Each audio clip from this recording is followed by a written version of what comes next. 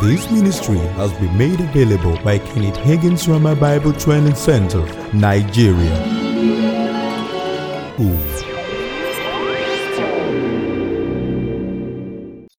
Growing in your yieldedness to the person of the Holy Spirit, growing in your knowledge of the adversary and his unique weapons against you, and growing in your knowledge of your assignment and call from God and to the people that you're called part-time or per season. That's important because what that shows us is all that God has available for us flows through our relationship with individual persons of the Godhead. Faith is trust in their character, trust in their person.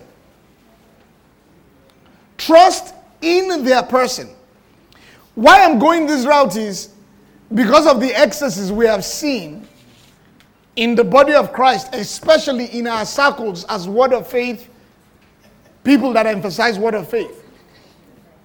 We got to the place where we started putting faith in things rather than faith in Him.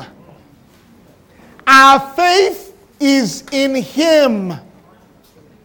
And even when the written word reveals the living word, it's about the focus of our relationship with Him. Faith is the vehicle by which you appropriate that relationship, the value of that relationship. For the Father, it is primarily His character. Faith receives or appropriates the love of the Father, the kindness of the Father, the mercy of the Father, the goodness of the Father, the faithfulness of the Father. Faith receives it. That's weak. Faith appropriates it. And remember, in appropriating, I didn't come with my napkin. So if someone can help me with that. Faith requires a season. It almost flaunts this thing of need to ask permission. That is so important. And the reason is not because, are you saying you don't need permission? Listen to me.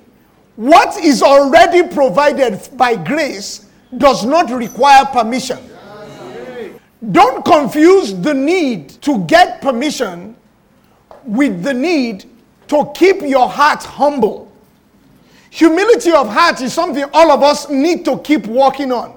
Ongoing, a consecrating of ourselves to say, my life belongs to you. I yield my life to you. Nothing of this is mine. I like to say it this way. He owns you twice. He owns you by virtue of creation in original intent. When He originally designed you by original intent, He owned you. He lost you and I in Adam. I pause there because though it was Adam that sinned, you have to take responsibility. Yeah. I sinned in Adam. Because the lust I yield to is not Adam that is yielding. It's me that is yielding to lust. It's me that yielded to covetousness. It's me that is yielding to envy. It's me that is yielding to stress. Adam opened me up to it, but I did it like Adam did it. So my coming to acknowledge this lust is me yielding to it is important. It's that, and I'm getting to areas ahead of myself here. I'll leave it and come back to it. But I emphasize that to say this. It is important to know that He owns me by virtue of creation, original intent, but He owns me also by virtue of redemption. He lost me in Adam, then gave his everything in Christ to buy me back. So 2 Corinthians 5:14 says, for the love of God constrains us, so we thus judge that if one died for all that live should live for him that died. Our lives don't belong to us. That sounds like a strange thought. Your life is not yours. It's not yours. Galatians 2:20. For I am crucified with Christ. Nevertheless I live. Yet not I, but Christ that lives in me. And the life I live in the flesh, I live by the faith of the Son of God, who loved me and gave himself for me. My life is not mine. Original intent, scripture for that. Revelation 4:11. Thou art worthy, O Lord, to receive glory, honor, and power. For thou hast created all things, and for thy pleasure they were created. You and I were created for him to take pleasure in. He lost us and he paid back for us. Now we belong to him to take pleasure in. I'll extend that a little bit. That means it's not just your body that is not yours. Your mind is not yours. Your soul is not yours. Your spirit is not yours. You are bought with a price. Your giftings are not yours. Your abilities are not yours. I'll push it further. Your wife is not yours. Your children are not yours. Your husband is not yours. Your business is not yours. Your money is not yours. I'll say that quickly. That's why tithe is not an issue of New Testament or Old Testament. Tithe is an issue of consecration. Tithe says, all that I am is yours. All that I used what you gave me to get is yours. And the principle of tithe is the first consecrates the rest. To acknowledge is his. I get concerned when I meet people that say, I don't believe in tithing. It's a consecration issue. It's your way of keeping that heart humble. Of saying, it's yours. You see, every struggle with forgiveness is because you're not seeing the cross. Every struggle with bitterness is because you're not seeing the cross. The only thing that gives you audacity to refuse to forgive is the enemy blinding you to how much you were forgiven. And why are we saying this? We said all that of humility of heart to separate humility from the need to collect permission. You remember? Faith does not need permission. The cross was permission. Listen to me. Mark chapter 5, we see Jesus on his way to Jairus' house. He had told Jairus, I'm going with you. Walking towards Jairus' house, a woman that had faith took power, and Jesus did not know who took it. Somebody said seized. She seized power without Jesus' permission.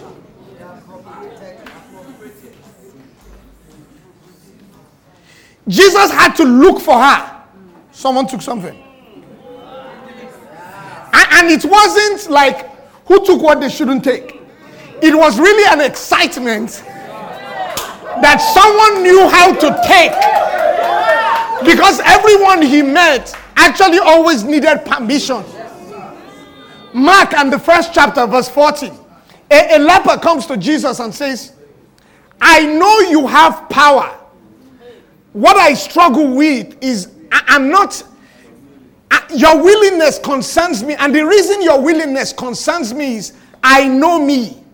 I know what I've done. I know what I did yesterday. I know what I did last week. I know to whom I did it and how I did it. And because of what I know of me, I'm not sure that what I have done won't affect your willingness. You see, until you understand what omnibenevolence means, it means that your actions cannot change. It's not just, what makes this word omnibenevolence dangerous is that there are two concepts here. There's the concept of omnibenevolence and omnibeneficence. Omnibenevolence means always, only, having good thoughts, having good will, volition towards. Always, only. This means always, only, having the fullness of ability to bring his will to pass. You and I have always been in situations where someone has a monetary need and you hear about it, and immediately you hear about it, you just like, oh God, I wish I could do something. You have good will towards, but you lack the ability to back your goodwill to bring change in that situation. This is the good news. The one that we're dealing with is not just that he has goodwill only towards you. He has released all of his ability and all of his knowledge to work all of time and situation before the foundations of the world, which was manifested at the cross, that all that is his can be yours if you be ready.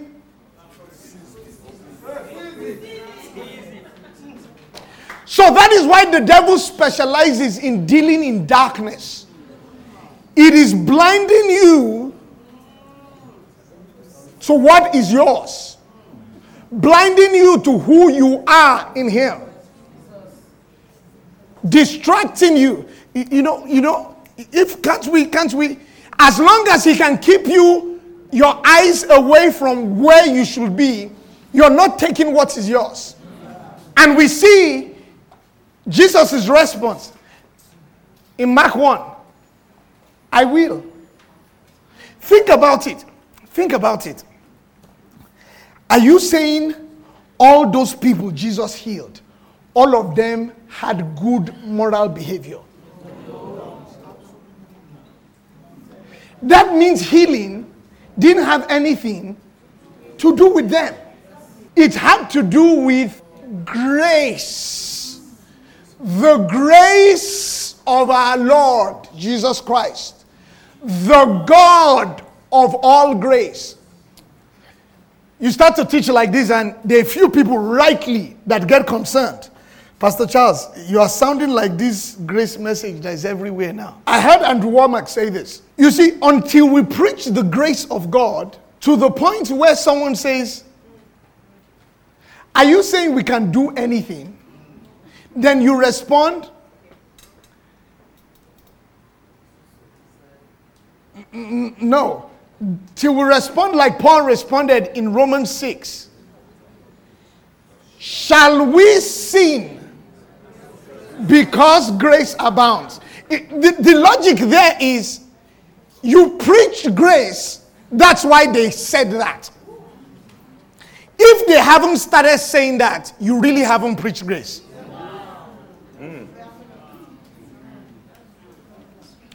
Understand what I'm saying? I'm not saying that we should sin that grace should abound. No. I'm saying until you have preached grace to the point that God, this is too much. And people feel like, I can take advantage of this. You haven't preached grace. But listen to me. Titus 2:11 says, the grace of God that bringeth salvation hath appeared to all men, teaching us to Deny all ungodliness and worldly lust. The same grace that reveals the overwhelming, inexhaustible supply of God also teaches. Why? Because there are 5 aspects to grace. Note this. Then we'll shift gears a little bit. There are 5 aspects to the manifold grace of God. The tendency when we think of grace is to think of grace just from the point of salvation. But grace is in 5 manifolds. 1 Peter 4:10 talks about the manifold grace of God. The many-dimensioned, the many-sided grace of God. And there are at least 5 sides we see in the New Testament. There is what we know as saving grace. Saving grace. A dimension of God's grace that is saving grace. A dimension of God's grace that is standing grace. A dimension of God's grace that is sanctifying grace. A dimension of God's grace that is sharing grace. Saving, standing, sanctifying, sharing, serving. Serving, S-E-R-V-I-N-G. Saving grace has to do with the impartation of God's life into your spirit. Standing grace has to do with the impartation of God's strength into your spirit, soul, and body. Sanctifying grace has to do with the impartation of God's holiness into your being. Sharing grace has to do with the impartation of God's generosity into your life. Serving grace has to do with the impartation of God's ability into your life. Saving imparts God's life, Zoe. Standing imparts God's strength. Sanctifying impacts God's holiness. Sharing impacts God's generosity. Serving impacts God's ability. Saving grace keeps you from being eternally lost. Saving grace keeps you from being eternally lost.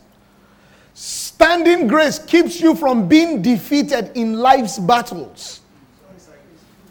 Saving grace keeps you from being eternally lost.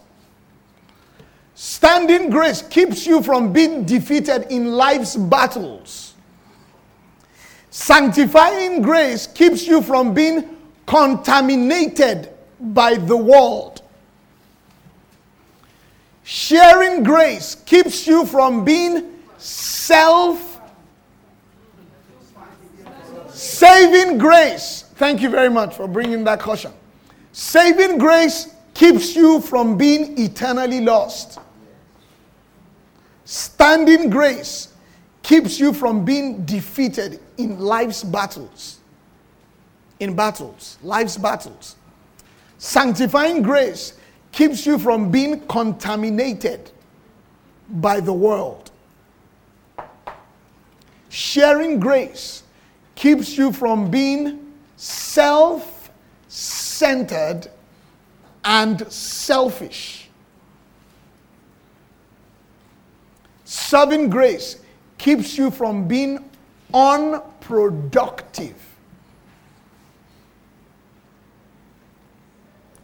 So there are 5 aspects that we see in the New Testament of grace: saving, standing, sanctifying, sharing, serving. And this is what we're saying.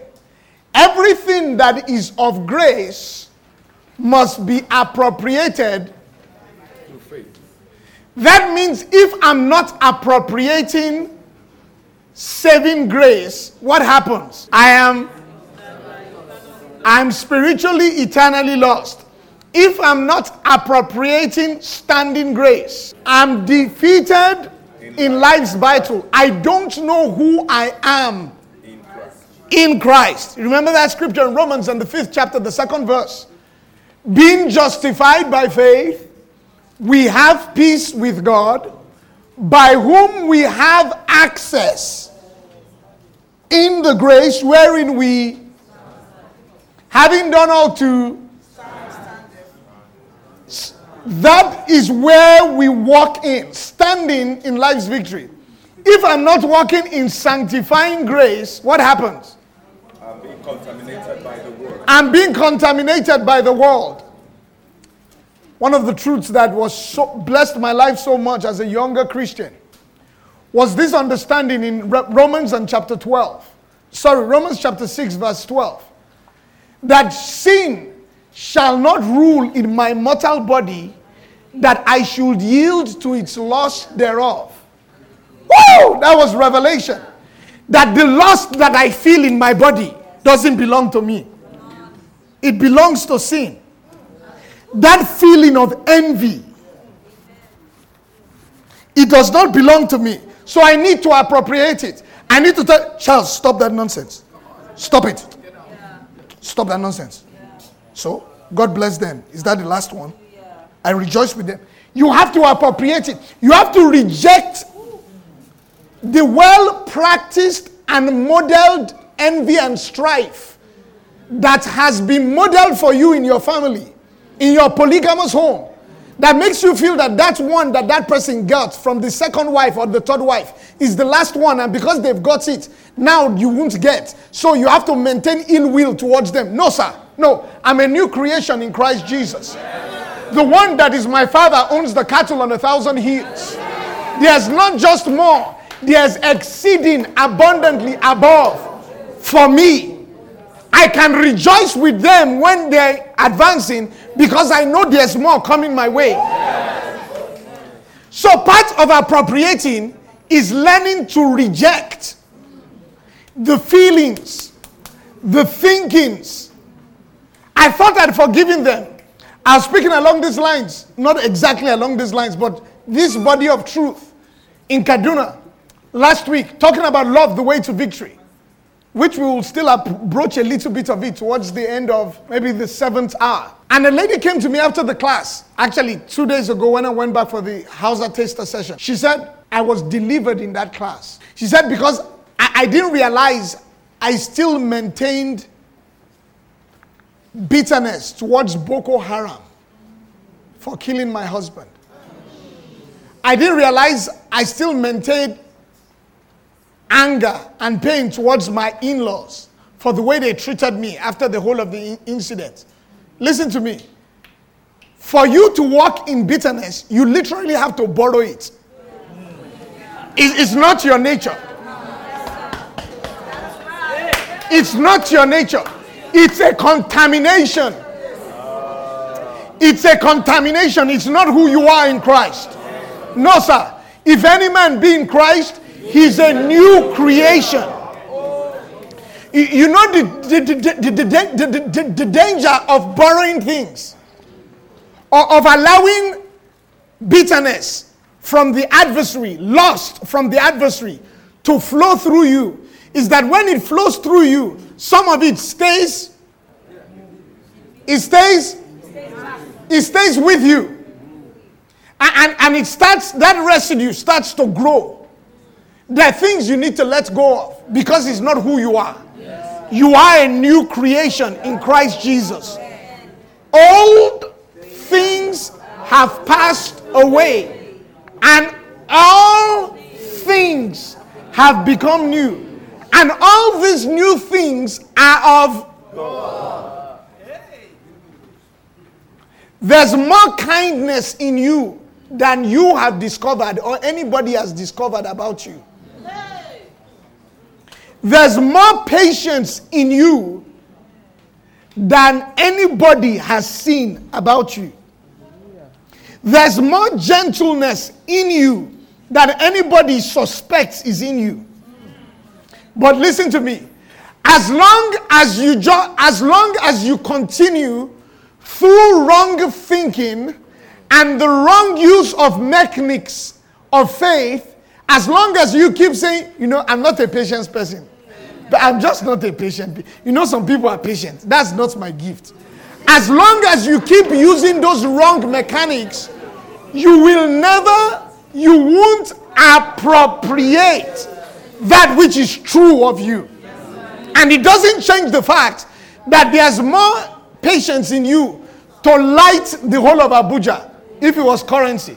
Faith appropriates that which is provided by grace. Faith says no to the desires of this world and the lusts of this world. No. The religious people try to justify it and rationalize it. You know I'm an Ekiti man. I'm just naturally stubborn. No, sir. No. Not with a new life. Not with the life of God in you. Not with the life of God in you. You are a new creation. So this is what I'm emphasizing on purpose. Unless you are overboard on grace, aware of grace, the dynamics of faith will be a struggle. Faith seizes that which is provided by grace. Remember we talked about the denying. The bulk of the denying has to do with who the adversary is and his unique assignments and weapons against you. So when his desires come, say, no, that's the old man. That's the old man.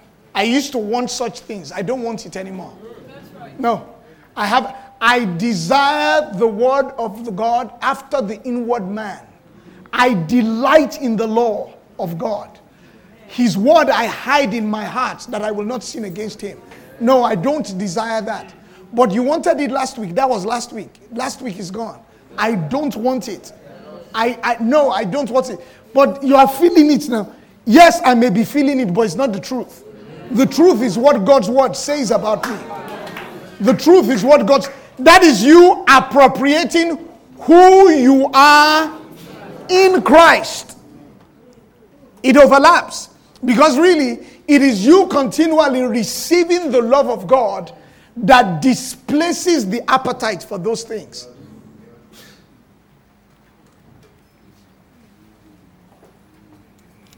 Let me check my notes here and make sure I've reached where I want to reach. Then we'll move.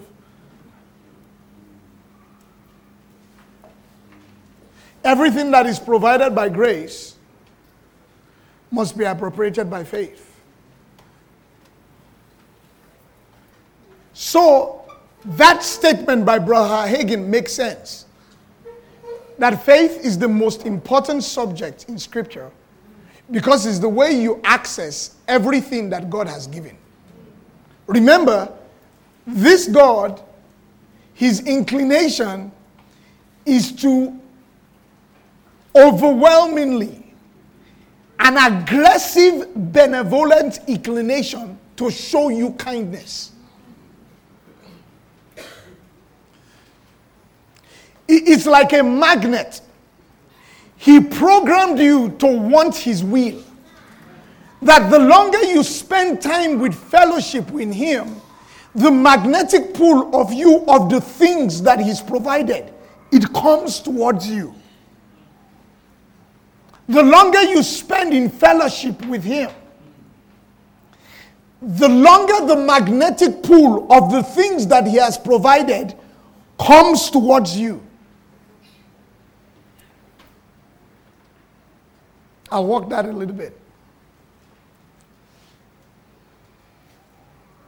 A magnet attracts metals. If a magnetic object or an object of that quality is stuck to that magnet over a period of time, God bless you. That magnet, that object will have a magnetic flux of its own, such that it starts to pull the things that magnet has the desire and capacity to pull. As long as you, and that is why it's all about relationship. As long as you stay in relationship with the Godhead, that praying in tongues business is not a badge of spirituality. It's his design for you. My God, that blessed me again. It's his design for you to stay full of his nature. Jude 20. But ye, beloved, building up yourself in the Holy Spirit, praying in the love of God. Verse 21. Keep yourself in the love of God. This is a good place to introduce that. The love of God is not something God has. It's the substance of who He is. He doesn't have love. He is love. Love is the substance of His being.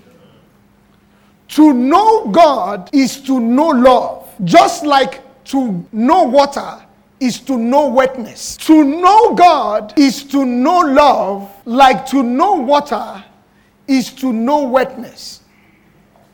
In other words, if I dip this same towel in a bucket of water, it is impossible for this towel to stay dry. If this towel stays dry, it was not put in water.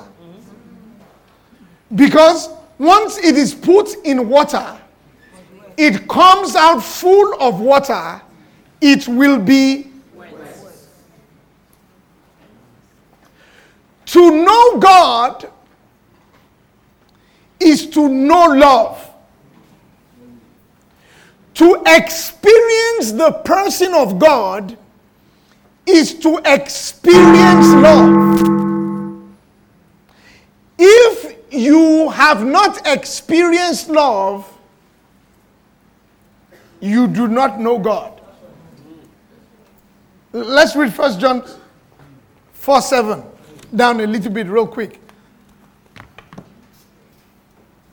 1 John 4. Look at what verse 7 says. It says, "Beloved, let us love one another, for love is of God, and everyone that loveth is born of God, and gnosis God," experiences God. "He that loveth not has not experienced God." Because God is, it is like saying, if this napkin is not wet, it has not experienced.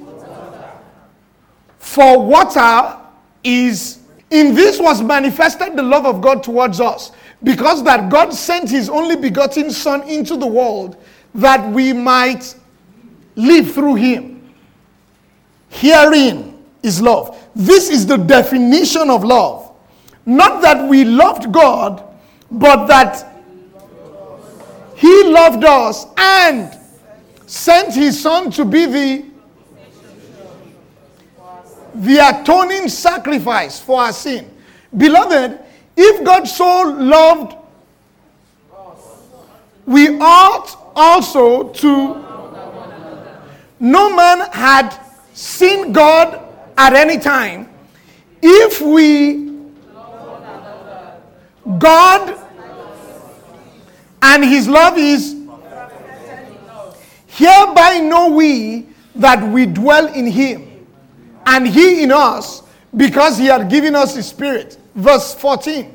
And we have and do testify that the Father sent the Son into the world. Verse 15. Whosoever shall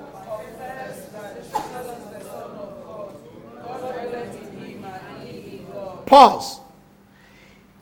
He intrinsically ties God sending His Son into the world into the knowledge of God, into love.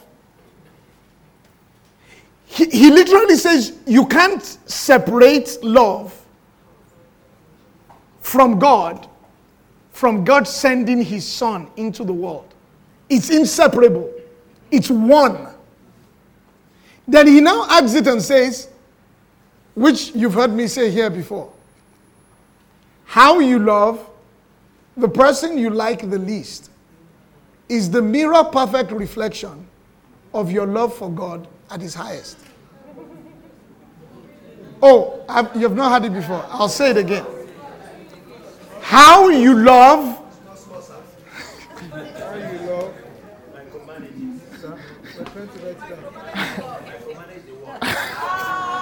How you love the person you like the least.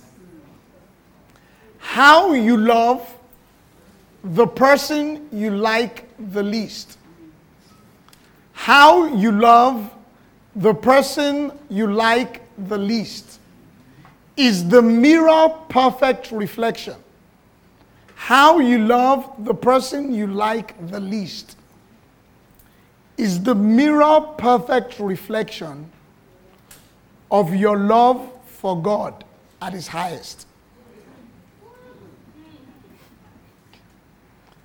You see, the people that you didn't hear a sound from, it's not that they didn't feel pain. They just didn't express it. How you love the person you like the least is the mirror perfect reflection of your love for God at its highest. And we will enter into that, but I just wanted to, we'll take more time with that. But this is what I wanted to emphasize based on this scripture. The definition of God's love is not the job that you just got. Is not how well your wife treats you. Is not the birth of your twins. The definition of God's love is that He sent His Son to be the Savior of the world. The definition of God's love is that before the foundations of the earth, the Godhead decided when humanity sins like they will, we will take responsibility for their sin and pay the compounded interest of all their sin against me and become sin with their sin to bring them into relationship with us. That means that before the foundations of the world, in the beginning, God, in eternities past, God unleashed all His love, and though man sinned, and interest compounded on man's sin for 4,000 years, at the cross, God took responsibility for all the sin, waited patiently to take payment for sin, and when it was time to pay for it, took responsibility and paid for not just the consequences of my sin. He took all of my lust, all my shame, all my covetousness, all my greed. He took all your shame, all your rejection, all your bitterness, all your anger, all of humanity's filth, all their sinful actions, all the sinful actions they will make hereafter. Took it upon Himself, yielded Himself not just to the devil to take him to hell, and in hell made all the payments that you and I and all humanity should have paid for eternity. That is love. Thank you, sir. Really, it's an insult on Him to say because I didn't get that job, He didn't love me. It's an insult, really, and this coming from someone that have experienced that where was God when my brother was killed? It's an insult. My brother was killed 5 days to my 40th birthday, so I flew into this country on 11th of December, 4 years ago, to bury my brother, take his body that had 3 bullets in it, had to explain to his son that his father was dead. No, that doesn't define his love for me. The devil will use circumstances to lie about the character of our Father. In the midst of your pain, you will still have to judge God faithful.